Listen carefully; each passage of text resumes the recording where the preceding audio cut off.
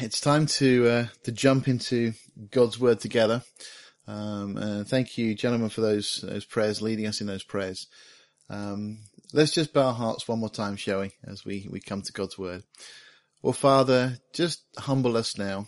Lord, just take away any preconceived ideas, any attitudes, any influence of the world that would shape our thinking, Lord, not in accordance with your word, but in accordance with the way the things of this world are. Lord, we just want to understand spiritually, and Lord, we recognize that the natural man doesn't receive the things of the Spirit of God.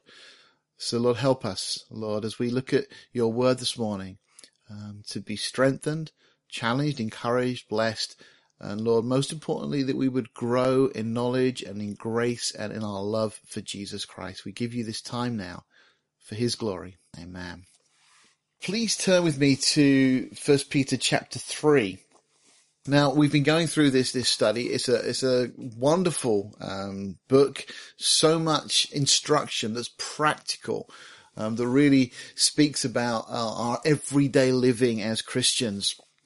We are going to come into a section this morning, just really building on what we'd seen previously. The chapter is going to carry on this theme, the second section of the book, really looking at the believer's life, but is in the light of this sevenfold position that Peter has brought our attention to. So in other words, we should be living, as Peter's saying, according to these things in this particular way, because we are a chosen generation, number one, because we're a royal priesthood, number two. The third thing is that we're a holy nation. Now, on its own, those three are enough to say, hang on, we've been given so much. We've been exalted and placed in a position that we could never have earned, we don't deserve. And therefore, our lives should be different. It's very much what Paul says in Romans 12, the first two verses there, that we should be transformed by the renewing of our mind. And he goes on and says that it is our reasonable service. The Greek word there is the word from which we get logical. It's logical that given all that we've been given, or in the light of all that we've been given, that our lives are now different. And this is what Peter is now saying. We're also a peculiar people. Now, that doesn't mean we're odd. I mean, some of us might be odd, but that's not what it's saying. What it's saying is that we are set apart. We are classed differently than the people of this world by God's grace, and that we are to show forth the praises of him. Now, that's not so much an admonition as a privilege. You know, the priests in Israel recognized that they were in a very privileged position to be the ones to offer up sacrifices to the Lord. And we, as that kingdom of priests and so on, are in the same position, that you and I have been chosen to come before the King of Kings and to worship and to praise him. You know, if somebody were chosen to work for the royal family, they would consider that a very honored and privileged position. And that's what they say. We have been chosen to show forth the praises of him. Again, it just speaks of this calling we have. And we've been called out of darkness. Throughout Scripture, we have many references to the fact that we were once dead in trespasses and sins, as we read in the book of Ephesians. But God, who is rich in his kindness and his love and his mercy, he's done this incredible work, and we are no longer in darkness. We are no longer in a place where we don't understand God's plan and God's purpose. And we've been called not just out of that, but we've been called into his marvelous light. It would be great if it was just that we've been called out of darkness. But we've been called not just out of darkness, but then called additionally into his light, to walk in this light. As we start to unwrap these things in our hearts and minds, it should hopefully trigger in us exactly what Peter's saying, that there has to be a change. If we are born again of the Spirit of God, our lives as believers must be different. And this is what Peter's telling us. And then the third section of the book, which really, when we get to chapter 5, the final chapter we'll look at there, is the service, the work that we do, that which we commit to, our time, the things we're devoted to in this current season, in the light of the coming chief shepherd, that Jesus is returning. So how should that impact the things that we do? But the section again that we're in this morning, we're going to continue, is really much looking at how we are as believers and so on. So what we're going to see as we go into this section this morning is that Peter's going to build on the previous admonitions regarding submission. Now, he's already spoken about being submissive to the government, and we looked at that last time. And as Christians, that really should, as we said last time, impact the way we have our, or the political views that we have. It does frustrate me that we hear so much in the media and, opposition parties always try to tear down the government. That's not the position that we should be in as Christians. It doesn't mean we have to agree with everything the government does, but we are to pray for those that are in positions of authority. We're to pray for our leaders. We're to support them, and we are to follow that which they give us, the laws, the rules that are placed for our protection as much as anything. And of course, we've said before that which is not in accord with God's word, well then, of course, God's word always takes precedent. The other area that Peter built on last time was that we're to be submissive to employers. So, in the context that Peter gives, he speaks about slaves and masters, but strictly speaking, it's not just a slave as maybe we would typically associate that word, but it's somebody who is working for a master. So very much for us, it's the employer-employee relationship. And it speaks of the way that we should act towards our employers, and particularly it highlights to unjust employers. So we might have a boss who is not particularly good, not particularly kind, maybe says things that are not fair, maybe asks us to do things that really, it doesn't seem reasonable. It's not a reasonable request. Peter speaks about our attitude to those things. Now, we're going to build on all that because Peter is now going to turn his attention to marriage.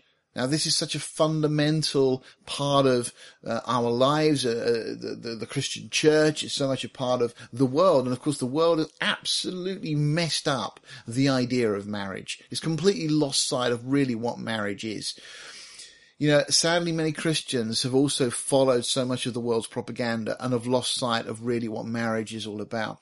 Paul, in the book of Ephesians, tells us that marriage is actually given as a model to tell us about Christ's relationship with his bride, with his church. That's the reason we have marriage. It's not just for convenience. It's not just to produce the next generation. Marriage is there primarily to tell us, to teach us about Christ's relationship with his church. The love, the unconditional love that he has for his bride, that he was willing to enter into our world and to die, to save, to rescue his bride, to give his life for his bride.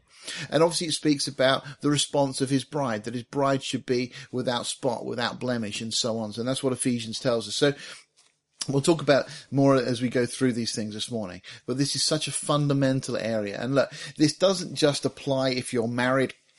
Of course, this is the context that he's speaking to those who are married, but the principles here are life principles that we should understand. And, for most people, even if this morning you're not married, then there's a possibility that you will at some point be married.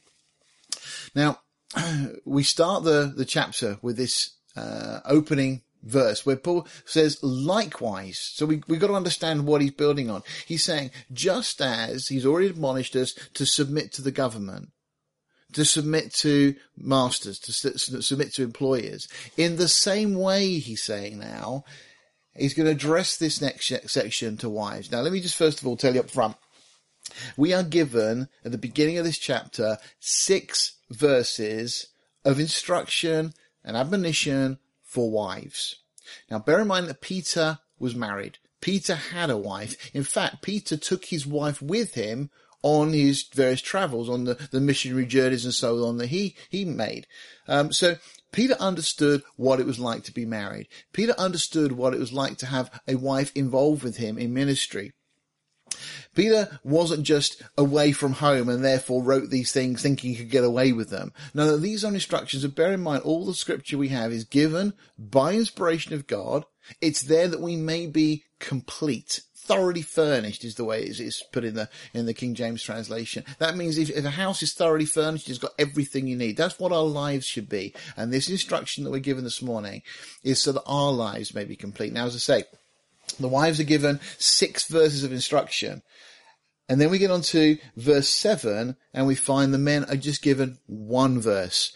And you have to wonder whether, as Peter's writing this, his wife says, keep it simple for the men, because they're not going to really grasp too much. So, the wives, they can handle a bit more. They'll be able to understand, but the men maybe just really keep it simple. So we'll look at the men in a minute. We'll get on to that when we get to verse 7. Let's look at what Peter says for the wives. Now, again, likewise, in the way that we've said, you submit to government, you submit to authority, to power, and so on.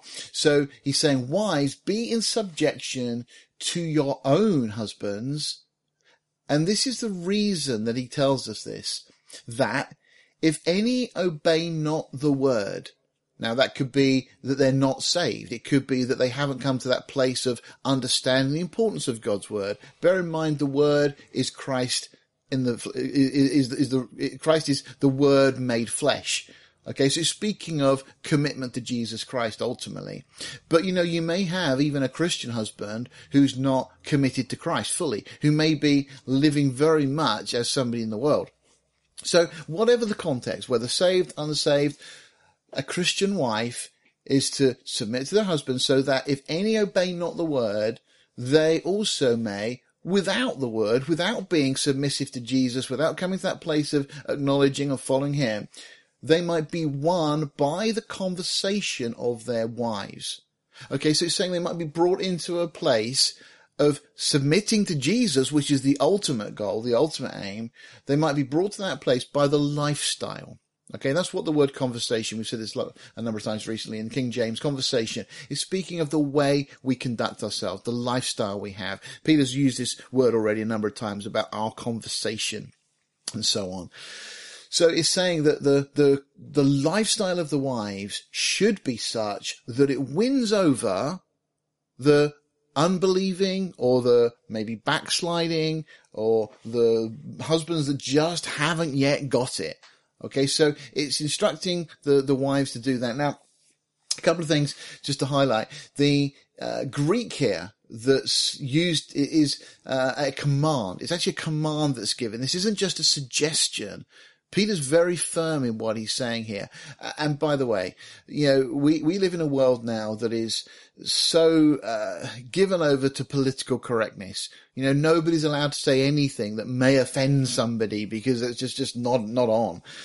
And of course we live in a world that is brainwashed into this whole women's liberation type of mindset, which the more you start to understand it, the more you realize how insidious that is. It undermines a woman's position. And we'll talk a bit more on some of these things. Go back, before we carry on with this, let's just go back in our minds and our hearts to Genesis.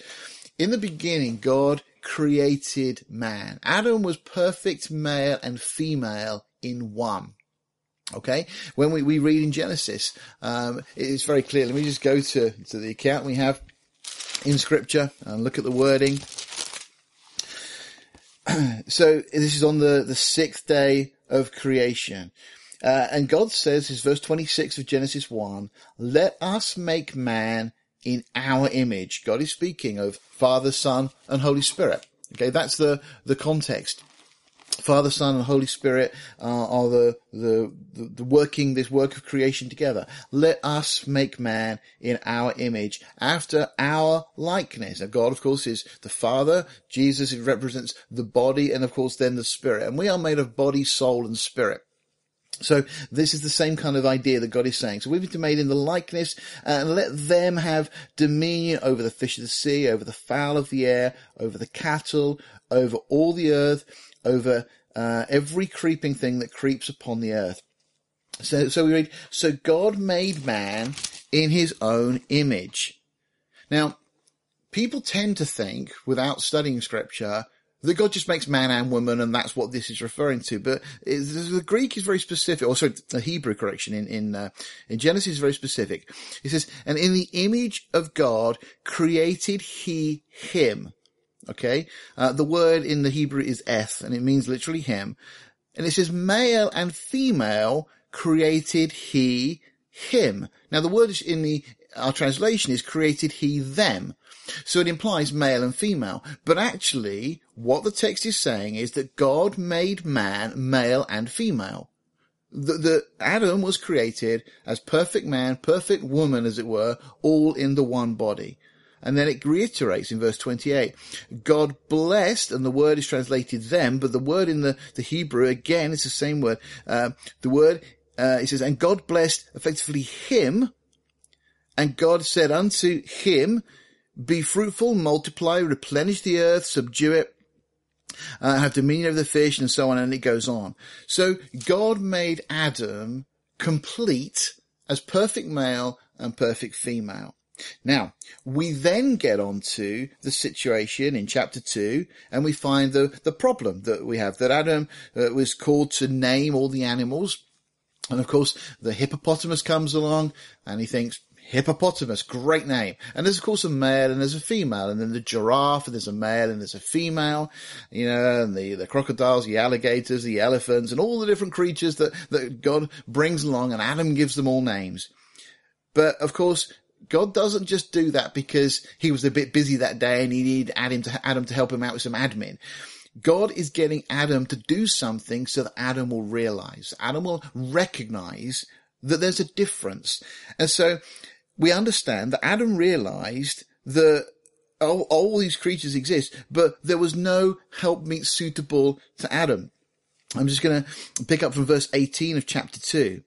And the Lord said, God said, it is not good that man should be alone. I will make a helpmeet for him. And out of the ground the Lord formed every beast of the field, and so on. And these creatures are brought to Adam, and he gives them all names in verse 20. And in verse 20, verse 20, let me read that again. And Adam gave names to all the cattle, and to the fowl of the air, and to every beast of the field. But for Adam there was not found a helpmeet for him. The creatures weren't going to be that co-respondent for Adam, somebody he could talk to, bounce ideas off, share with. The creatures were great. They're great company. Anybody that's ever had a pet will understand what it's like to have an animal, and they can be great company, but it's not quite the same. Unfortunately our cats have now gone. They've all been put down. They've got old and that's it. They've gone.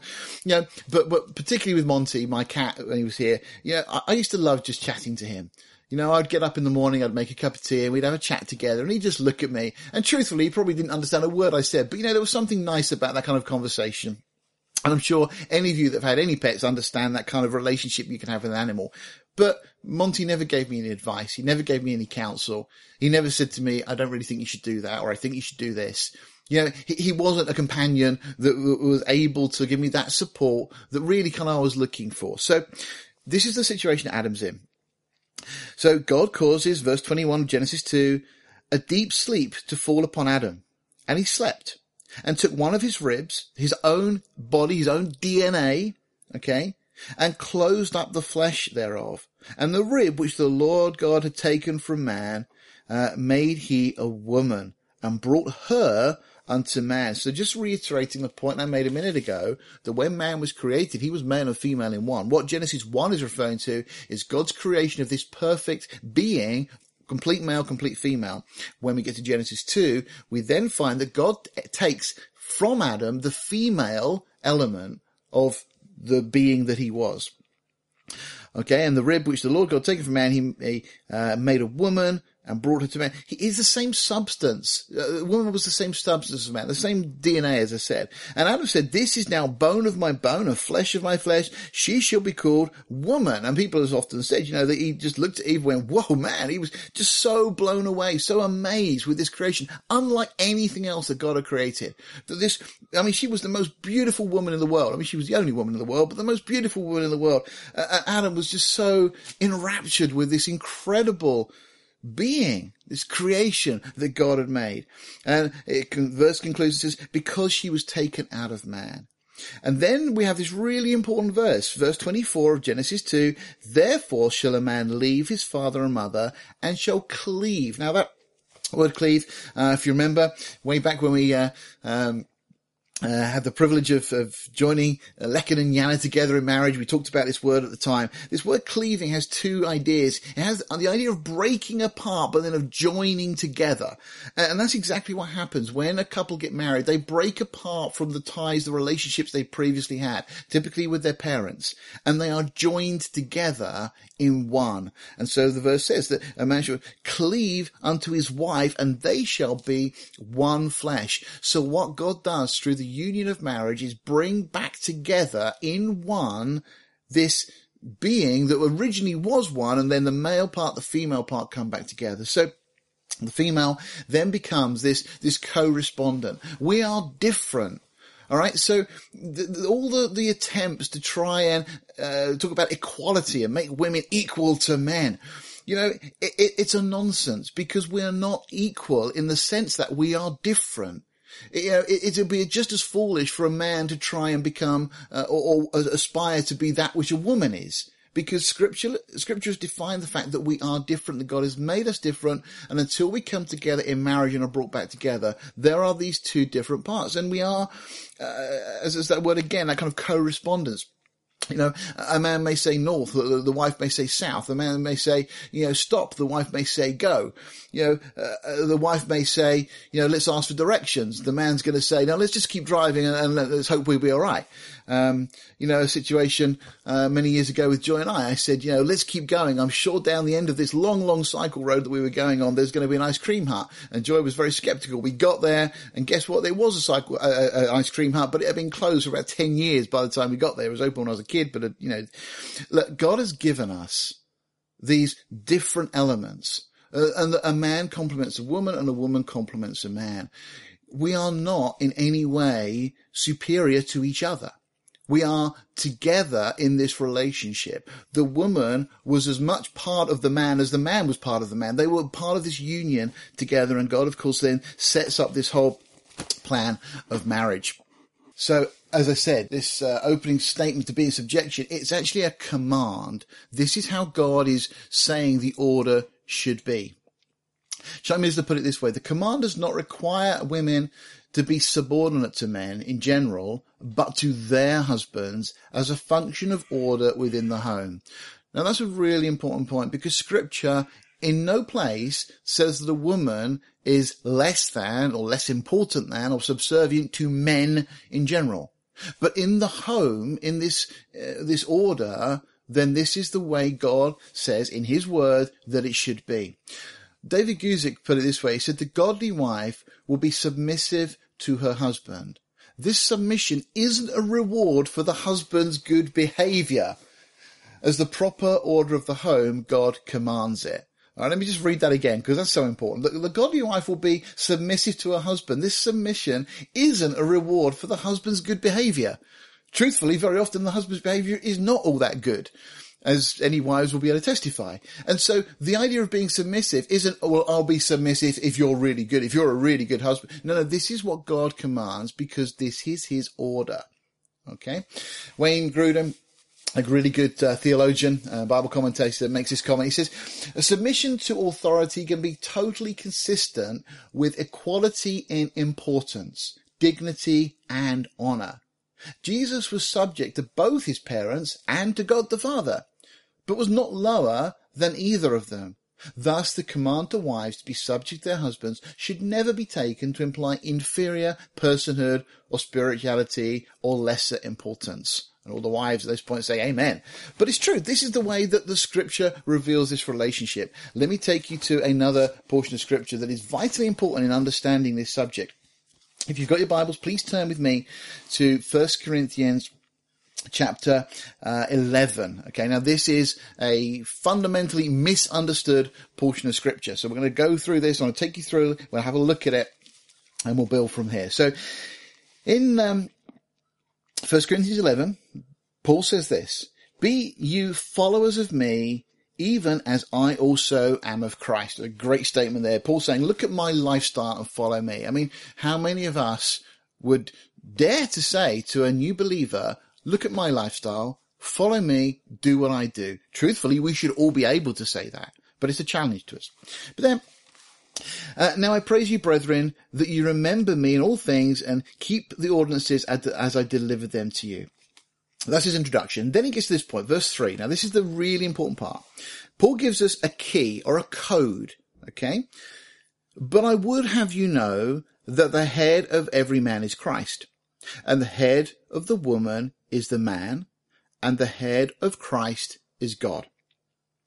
Let's just pause and think about what Paul is saying here. Firstly, he's given us an order and a structure. He's placing at the top of that list God the Father. Then he's placing Jesus Christ. Then he's placing the man. And then he's placing the woman. Now, let me just ask you a very quick question. Is Jesus any less than God? No. Because Jesus is God. Jesus is the same nature and substance of God. He's not less than God. But for the sake of the order, Jesus was willing to submit himself to his Father. In the same way, is the woman any less than man? No. Because the woman is of the same substance as the man. Right back in Genesis, as we've seen already, the woman was taken out of the man.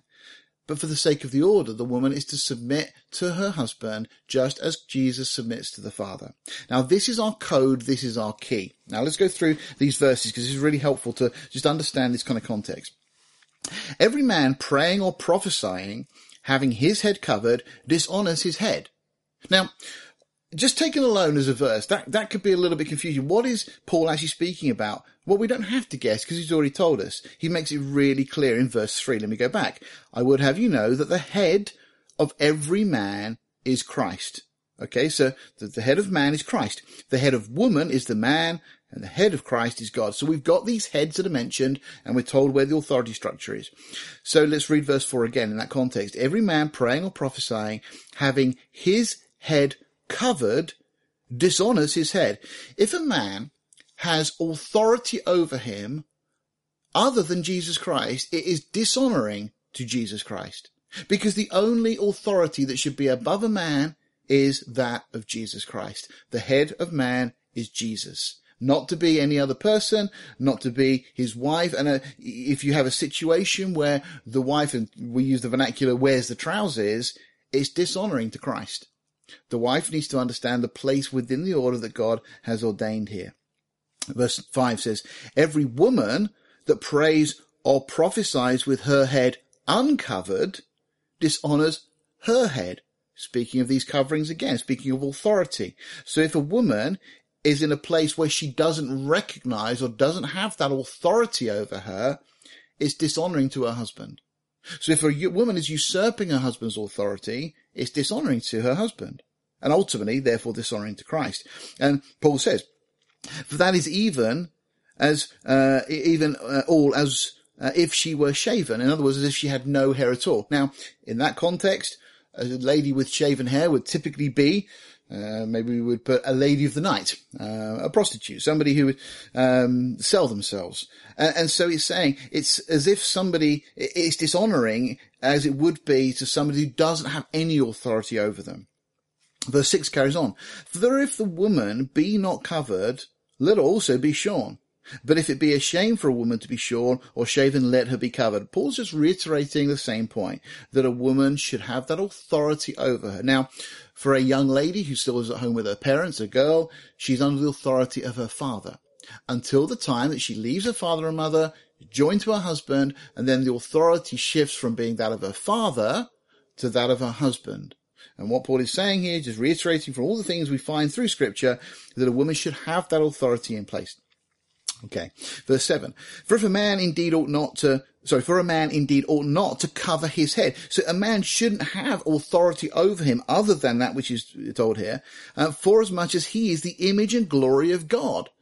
Okay, so because man was made in the image and the likeness of God before the woman part was taken out, this is what Paul is saying. That a man mustn't have any covering, because just as God doesn't have any authority over him, so the man mustn't have any authority over him other than, as has already been said, Jesus Christ. It says, but the woman is the glory of the man. And verse 8, for the man is not of the woman, but the woman of the man. So just the order being reiterated just goes back to the way things were in creation. And then verse 9, neither was man created for the woman, but the woman for the man. So we need to understand the order in which this has been created. It goes all the way back to Genesis. Verse 10, for this cause ought the woman to have power, or if you like, authority, or a covering on her head because of the angels. Now that's a strange verse there and then. But maybe it's not so strange when you think back to Genesis 6. When you think of that which occurred prior to the flood, when the angels who sinned came and took the women of the earth of whomever they chose, and they took them as wives, it implies that those women didn't have authority or covering over them at the time. And maybe that's why we have this reference here, that actually there's a spiritual issue here, beyond that which we maybe would perceive. Verse 11, nevertheless, neither is the man without the woman, neither is the woman without the man in the Lord. What a clear statement of equality. I mean, the world strives for this because it tries to mix up these roles. Women try to become men, men try to become women. It just doesn't work. What it's saying here, verse 11 again, nevertheless, neither is the man without the woman. I mean, where would men be without women? I mean, one commentator once said we'd still be in the garden, but that's not, of course, the case, because we are all guilty of sin. And if Eve hadn't have taken of that fruit, I'm sure it wouldn't have been long before Adam had got there anyway. All right. So nevertheless, neither is the woman without the man, neither the man without the woman, neither the woman without the man in the Lord. So in Christ, in the Lord, we're all one. And actually, we're told in Scripture that in Christ there is no bond or free, Jew or Gentile, male or female. So we are all one. There is no pecking order in Christ. This is talking about the order within the home. Okay, this is God's standard. And then it goes on and says, verse 12, for as the woman is of the man, even so the man also by the woman, but all things are of God. It just speaks of course, that, if it wasn't for women, we wouldn't have children. This whole process. But then if it wasn't for men, we wouldn't have children. The whole thing, we are together in this. Now, then we get some verses that people again just misapply. Judging yourselves, is it comely that a woman prays unto God uncovered? Now, many have gone down the route of saying, therefore, women should always wear head coverings in church. Now, I've got no problem with women that want to wear head coverings, but don't do it out of a sense of legalism. Don't do it out of a sense of you think that it makes you right with God, because that's not what it does at all. Okay? This is already in a section that's speaking about coverings, that which we put on our head. And it's saying, if a woman is praying or prophesying to God without a covering, we've already been told what the woman's covering should be. It should be her husband. If she doesn't have the authority of her husband over her, then it's saying, the rhetorical question, is it comely? Is it good that a woman prays to God without having that covering over her? And then we have verse 14, which again many have misunderstood. Does not even nature itself teach you that if a man have long hair, it is a shame unto him? Now, Paul using some cultural things here, but basically, many have gone and say, therefore, it's absolutely wrong for men to have long hair. Well, is that true? Well, I'd argue not, on scriptural grounds. Now, I did, when I was younger and I was playing in various bands I was in, I did have long hair. And people challenged me on this a number of times. And they said, it's wrong. The Bible says that, nature teaches you that it's wrong for a man to have long hair. Well, no, this is in the context of head coverings. And of course, the hair in this context is speaking of a covering. It goes back to what we've already said, that a man shouldn't have any covering over him, because we are in that position, as God has no covering over himself, so the only covering over man should be Christ. So this is still talking about head coverings. It's not just talking about the length of your hair. And let me just give you some scriptural examples of this. Okay, we have in scripture the law of the Nazarites. Now, that was a law, that was a rule that instructed if individuals wanted to separate themselves to God for a period of time, they were to let their hair grow for the duration of that vow. Now, I'm pretty confident that some of those ended up with hair getting reasonably long. We know for a fact that we have one individual in the Old Testament who God blessed, who anointed with his Holy Spirit, who had really long hair, and that, of course, was Samson. In fact, it was when that covering was removed, when his hair was taken off, symbolic of that covering, spiritual covering being removed, that his covering should have been God himself. When that covering was removed, that's when the Spirit leaves him. That's when he loses his strength. And when is it he regains his strength? When that covering returns. Okay, you see the implication of this. Absalom also, we know, had long hair. It's not spoken of in scripture as being a bad thing. It's spoken of actually as being his glory. It was something that he was looked up to because of this wonderful long hair that he got. Apparently he used to only cut it once a year, and that was only because it got so long and got so heavy. All right, so it's not speaking about wearing hats. It's not speaking about men having long hair. It's speaking about authority, the whole chapter. And we're given the code back in verse 3. Let me just read the last couple of verses of this section. But if a woman have long hair, it is a glory to her. If a woman has that covering over her, it is a glory to her. For her hair is given for a covering. Just using some natural, some cultural examples to illustrate this point. And then Paul goes on and says, but if any man seems to be contentious, we have no such custom, neither the churches of God. And really just kind of don't get hung up about wearing hats. Don't get hung up about men having different lengths of hair. That's not the point. The point here is authority. Okay. So let's go back to where we were in the book of Peter. So just let me read again that quote from Wayne Grudem. Submission to authority can be totally consistent with equality and importance, dignity and honour. Jesus was subject to both his parents and to God the Father, but was not lower than either of them. Thus, the command to wives to be subject to their husbands should never be taken to imply inferior personhood or spirituality or lesser importance. Okay, so this is about the order typically within the home. Now, Chuck Missler again makes his comment. He said, a wife is to accept her place in the family under the leadership of her husband, whom God has placed as head in the home. Wives are to be submissive, even if their husbands are unbelievers, so those men might be saved by the behaviour of their wives.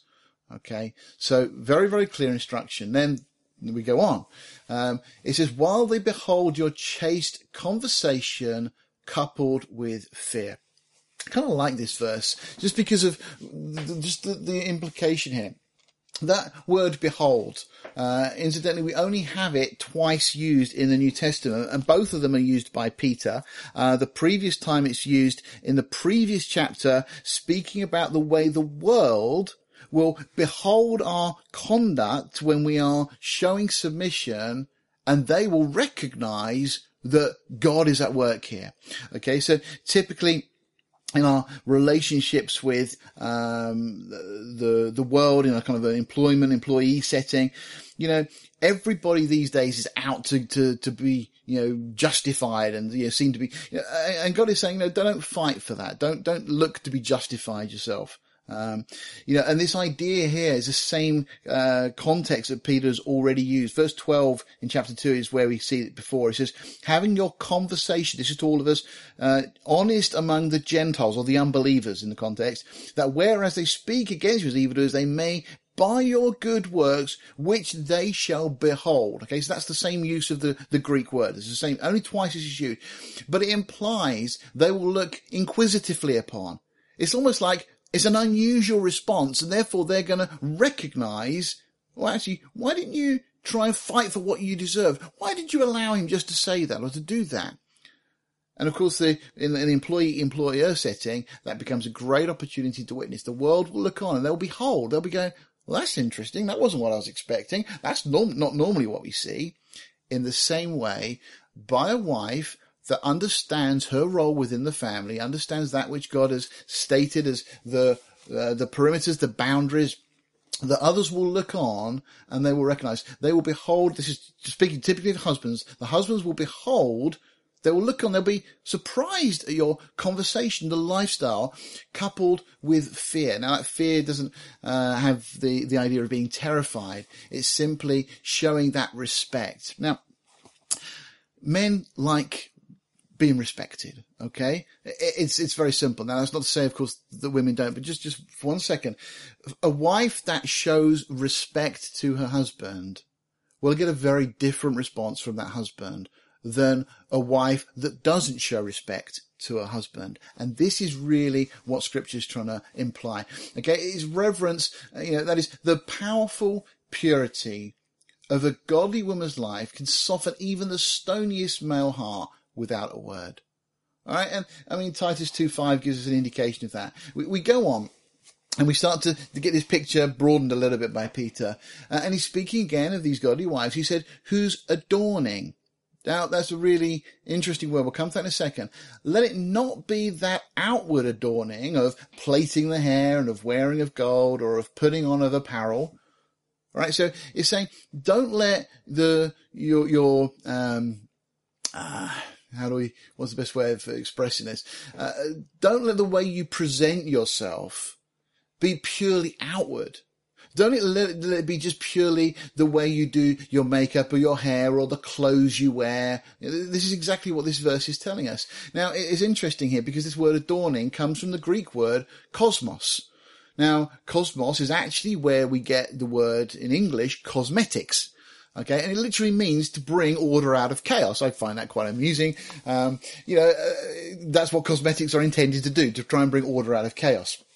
But this is what Peter's saying here. Who's adorning, who's putting on of these things, the way we present ourselves to other people, let it not be that outward adorning.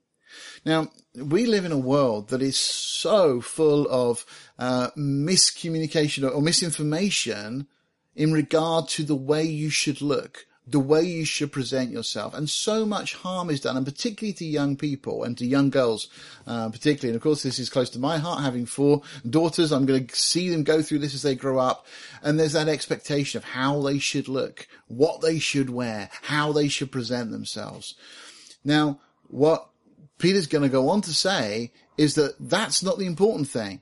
The important thing is what is on the inside. I mean, they say that beauty is only skin deep. And I think it was Chuck Smith that used to say, even an old barn can look good with a fresh coat of paint. You can make the outside look good, but what Peter's saying is the inside is that which really matters. And don't get drawn into the worldly way of trying to present yourself. And that doesn't mean don't take care of yourself. It doesn't mean don't try and make yourself look good. And for every husband, they want a wife that looks good. Nobody wants a wife that doesn't put any effort into her appearance whatsoever. All right. So it's not saying don't put any effort into that, but it's getting the priority right that we have to have, or the ladies, the most important thing for wives is to have this adorning be that of the heart. That is the inward bit. Okay. Again, the verse that Yana shared this morning, about where our treasure is. I've over the years had a number of people that have made comments, at different times. They've looked at, men often looked at a lady and say, oh, look, she's really nice. I've often responded, how do you know? Just looking at the outward, you have no idea what that person's like. And I'm sure we're all familiar and we all know people that outwardly they may look nice. But what are they like inwardly? I've known some people that are very beautiful from a kind of a worldly perspective, but inwardly they're really nasty people. So beauty is not that which is put on with makeup or clothes. Beauty is that which is in the heart. Of course, the go-to verse for ladies is Proverbs 31, or the go-to chapter. It speaks about that inner beauty, something that's so much deeper, something that's not going to fade with years, something that's not going to get to a place of losing its appeal. This is something that is eternal, that treasure that is put in heaven as well. So this verse carries on, verse 4 now, but let it be the hidden man. Now, of course, the word man there is used as mankind. So we have woman and man. So, so let it be the hidden person in the heart. Okay. Which is not corruptible. Now, just to context here, at the time that Peter's writing this in the Roman Empire, history tells us that the wives and the women were very keen to braid their hair with all sorts of gold and jewels and stones and makeup and all sorts of different things, to the extent that they would have these really big, I guess, Marge Simpson type hairdos that, were just so ornate that apparently some of them even wouldn't sleep laying down. They try and sleep sat up so they didn't disturb their hair because it took them so long to look this way. Now, again, they were giving in to the expectations of the age. Just as today we have social media, we have advertising hoardings everywhere you go, telling us what we should look like.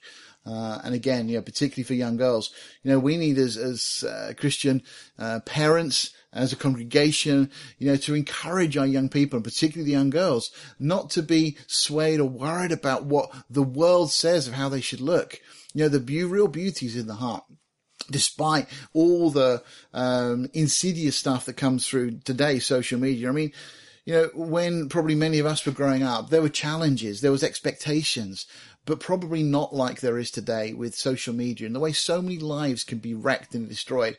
I don't follow these things too closely, but some of you will be very familiar. There was a little while ago, some female celebrity ended up taking her life because of all the comments that have been made on social media regarding her appearance and so on. We hear many accounts of these things. We need to be so careful that our young people don't grow up with that kind of mindset.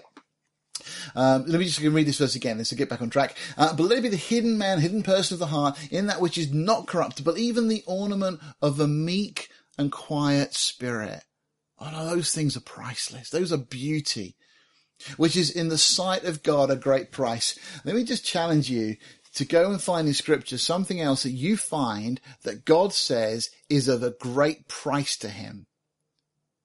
This is something that we are told that a wife, particularly, who has a meek and quiet spirit, that doesn't look to parade herself or to, look impressive to other people. That meek and quiet spirit in the sight of God is a great price. Surely that's something to strive for, to obtain. Again, so Scripture doesn't forbid a measure of adornment of the person, but rather discourage dependence upon this to make one pleasing and attractive.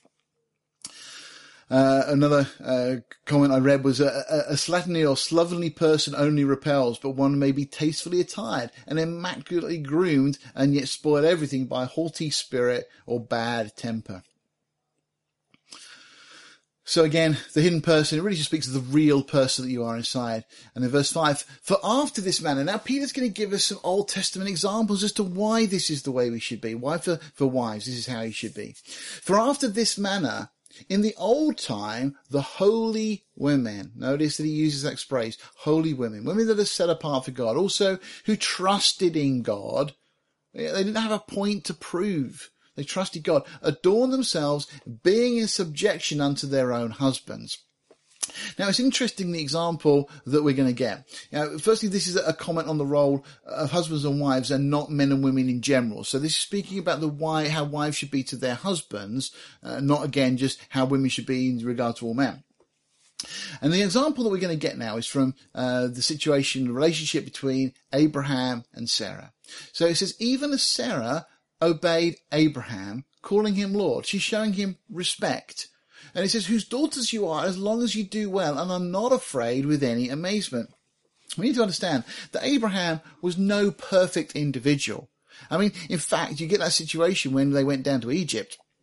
And he's kind of worried for his own skin, effectively, and says to Sarah, who was his half-sister in a sense as well, it's true, but he says, when we get there, pretend you're my sister, because otherwise, because you're so beautiful, they might try and kill me so they can get hold of you. Well, that causes all sorts of problems. It ends up with Sarah being brought into the harem of Pharaoh. Now, fortunately, with God's intervention, Pharaoh doesn't touch her, nothing happens. But it was a mistake on Abraham's part. He should have trusted God. But you know what? Sarah didn't rebuke him. She didn't kick off. I'm not going to do that. Why should I do that?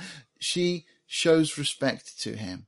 All right. And this is the point that's being made. It goes back to right at the beginning of the chapter. Likewise, you wives, in the same way that we are to submit to authorities, same way we submit to employers, even if they're not always good employers.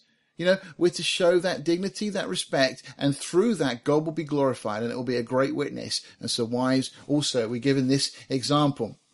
Now, again, she accompanied Abraham, as we said, back in Genesis 20, just to mention that. But that word amazement, it's protesis in the Greek, and it just means to be afraid of, with terror.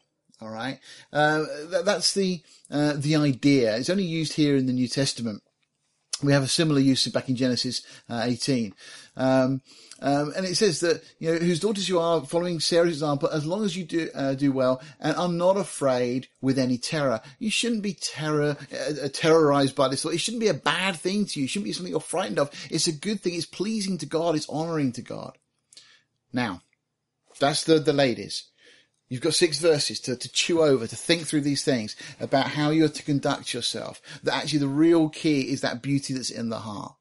Okay. And that we're to have this order for God's glory, for his purpose, because God understands how the family unit should work. And ultimately, all of that is a model marriage, particularly of Christ and the church. So now we get the one verse the husbands get. So for men, now this is where you need to pay attention.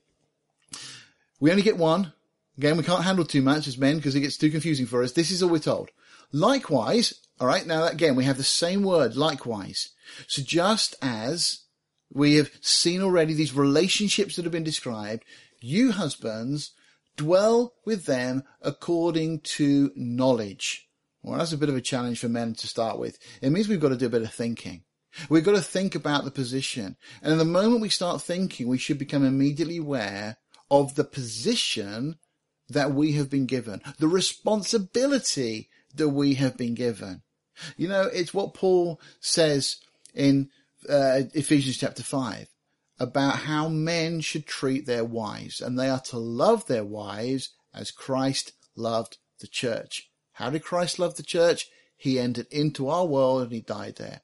How are men to love their wives? They're to do the same thing. They are effectively to give their lives for their wives. It's a big challenge for men because we are so prone to following our own dreams, ideals, and whatever we want.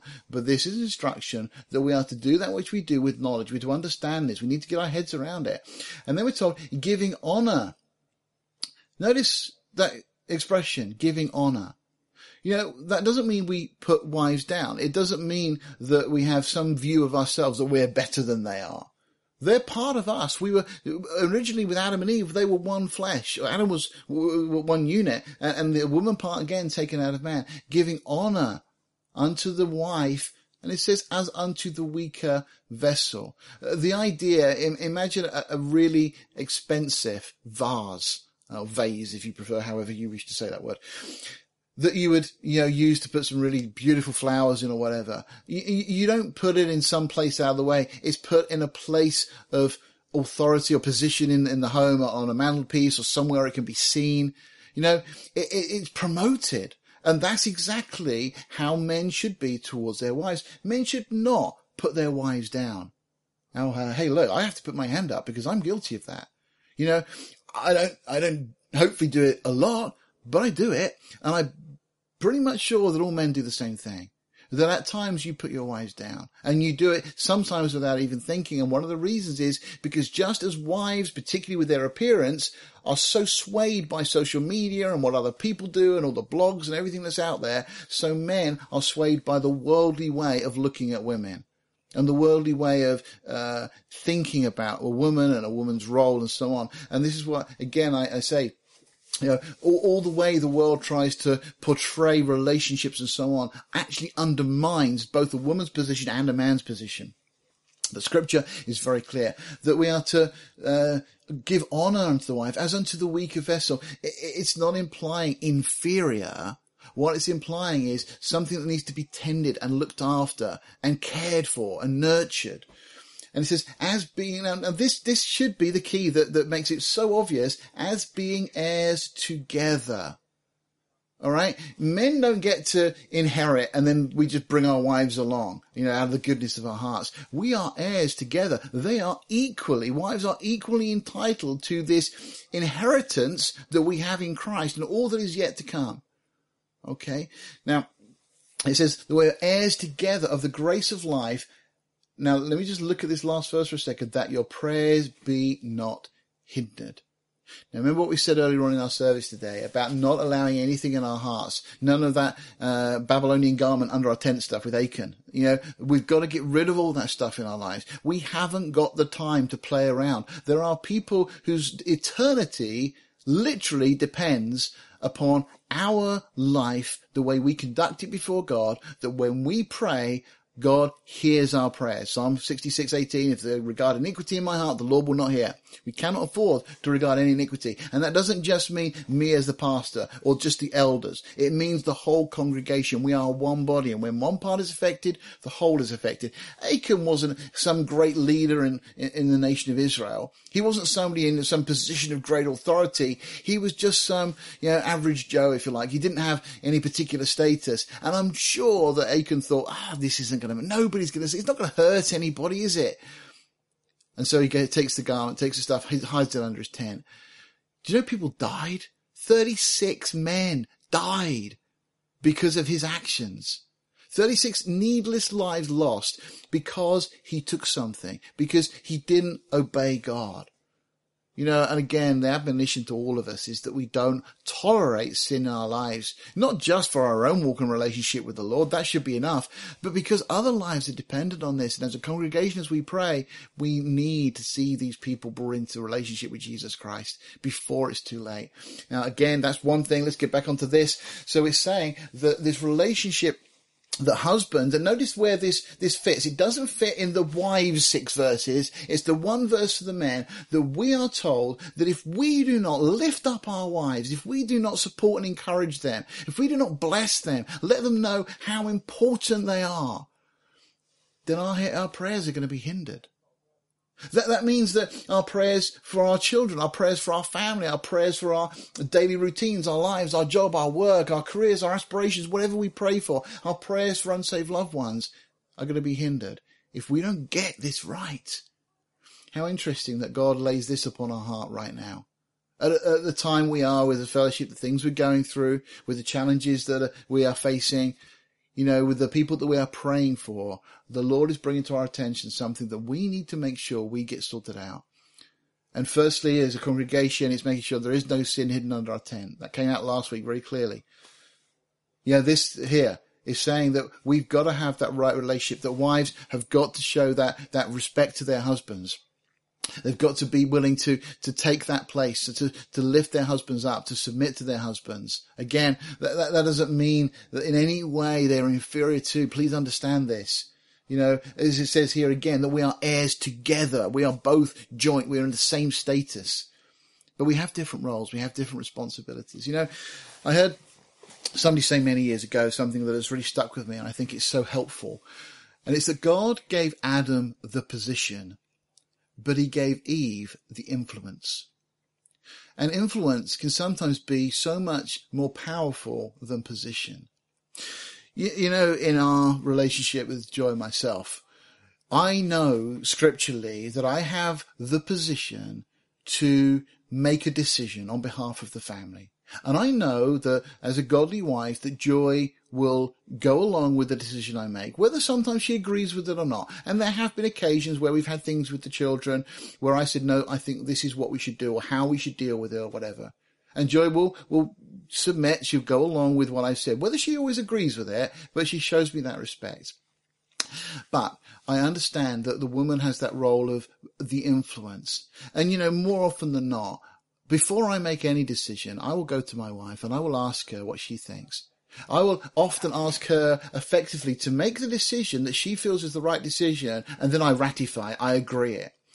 And I think it's an important thing for us to understand, again, that men have that position, that God has given us that position within the family. But wives, you have influence. You have influence over your husbands, and you need to understand how powerful that is. And if you don't use that in a godly way, in a constructive way, how dangerous and how damaging it can be to your relationships. We need to work together in this joint venture that God has called us into. But let me say again, just how important influence is. Just think back, we mentioned earlier, of Samson. But just think of the influence of Delilah on Samson.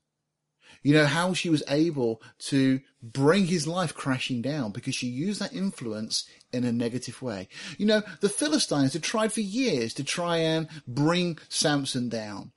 But Delilah's influence was so powerful that although Samson had the position, her influence was able to usurp him and bring him down, and obviously cause the catastrophe in his life that then ensued.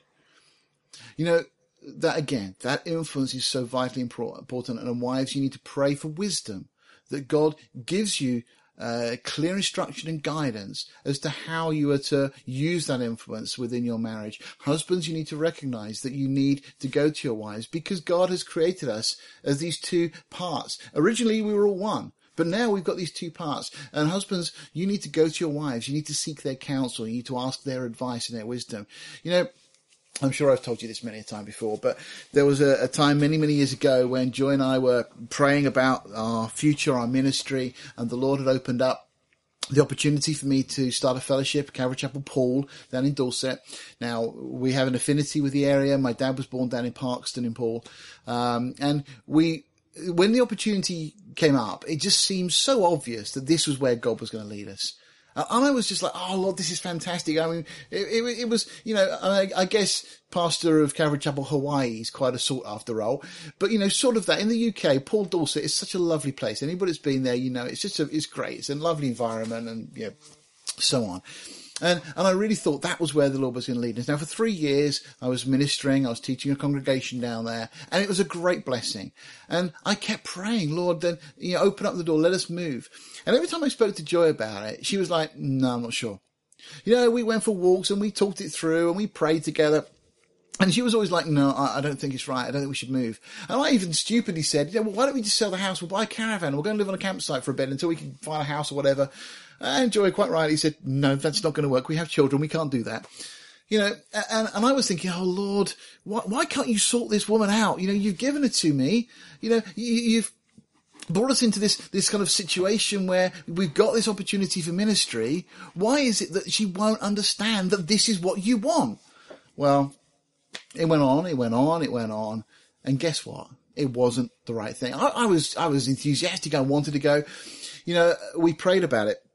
We were up at a pastor's conference up in York, and we sought the Lord and said, Lord, is this of you? And you know what? After that time of prayer, I knew that it wasn't the right thing to move to Paul. And I didn't know why. It just seemed so strange because the Lord had opened up this door for ministry where the church was growing. It was kind of 30 plus people coming along, we started with just one couple, and it seemed so obvious. But as we prayed, it was no. And I didn't know why. And there was one Sunday morning, we were driving down to Calvary Chapel, Portsmouth. Ron, the previous pastor, had asked me to come down and teach one morning when he was away. And we were just chatting about it in the car. And I'm not sure whether it was myself that said it or whether Joyce said it. But we kind of both agreed that, if the Lord called us to Portsmouth, we'd go without hesitation. We love the fellowship here. We love, a number of the saints, and some of you are still part of the congregation. Those days when we were coming down, and we just felt, well, if the Lord asked us to Portsmouth, we jump at it. That we knew that would be right. But there wasn't any opportunity, and at the time, nobody thought that Ron would ever leave. He'd been here for 20 or so years, and had built the fellowship up, and it was there was no need for us to be here, so it just didn't make any sense. Well, guess what? A short time after that, one Saturday evening, I had a phone call from Ron to say, by the way, I'm leaving the UK. At the moment, actually, I said a phone call, it was an email. I spoke to him afterwards, but he had an email to say he was leaving. And I called Joy over, and in an instant, we knew that was the calling, that Lord was calling us here. My point in all of this is that I learnt to listen to my wife. Now, there was something that Joy posted on Facebook a little while ago, and I made some comment about my wife being right, and she thought it was such a great thing that she posted and shared. But you know what? Very often wives are right. It doesn't mean always, but very often wives are right. And husbands, you need to learn to listen to your wives. Again, they have that position of influence. So ladies understand that influence is such an important thing. Ladies also understand that men have the position. Men understand that you have the position. This is the beautiful relationship that God has established that we're called into. Let's leave it there for this week. We'll pick up next week. We kind of move on to speaking about the way we are all to one another in this thing. I hope those things have been encouraging to you. I hope there's some clarification there. Let me just say again that we are all equal in God's sight, but we have been given different roles and responsibilities, and we are called to fulfill them for His glory, and so that other people will see, other people will be saved. And isn't that what we want to see? We want to see lives changed for the glory of God. Let's bow our hearts. Father, we thank you for this time this morning, Lord, and for these verses that in some senses are challenging to each of us, Lord. The role that you call wives to is not necessarily an easy role, and particularly if husbands are not walking with you. Lord, if husbands maybe know the truth but don't live it out. Maybe husbands don't show that respect to their wives, and yet, Lord, you are calling wives to show that respect to their husbands. But Lord, at the same time, you're calling husbands to love their wives as you love the church. You're calling, Lord, husbands to lift up their wives, to praise them, to exalt them, to place them in that position of honor. Father, when we say our wedding vows, Lord. You call us to commit our lives to each other. And Father, we pray, Lord, we declare that we're going to love each other in sickness and in health, for better or for worse. Lord, help us to truly understand the import of those commitments that we make to each other. Father, we pray this morning for every marriage in this fellowship, that you hold it together through your Spirit, through the ministry of your Spirit working in our lives. That wives would be godly wives, using their influence for your glory. The husbands would be godly husbands, Lord, being the head of their homes for your honour. Father, we thank you for these things, Lord. Help us to grow together. And Father, we pray too this morning for those that are not yet married in our congregation. We pray for the youth, for the young people that are stepping out into a world that is so hostile, Lord, that is so full of misinformation and lies and deceit. Lord, guard their hearts and minds, we pray. And Lord, for those that are single, give them the strength, Lord, in this time. Father, that you would provide, Lord, if it be your will, godly husbands, godly wives at your appointed time. Lord, together may we continue growing in knowledge and grace. We ask it all in Jesus' name this morning. Amen.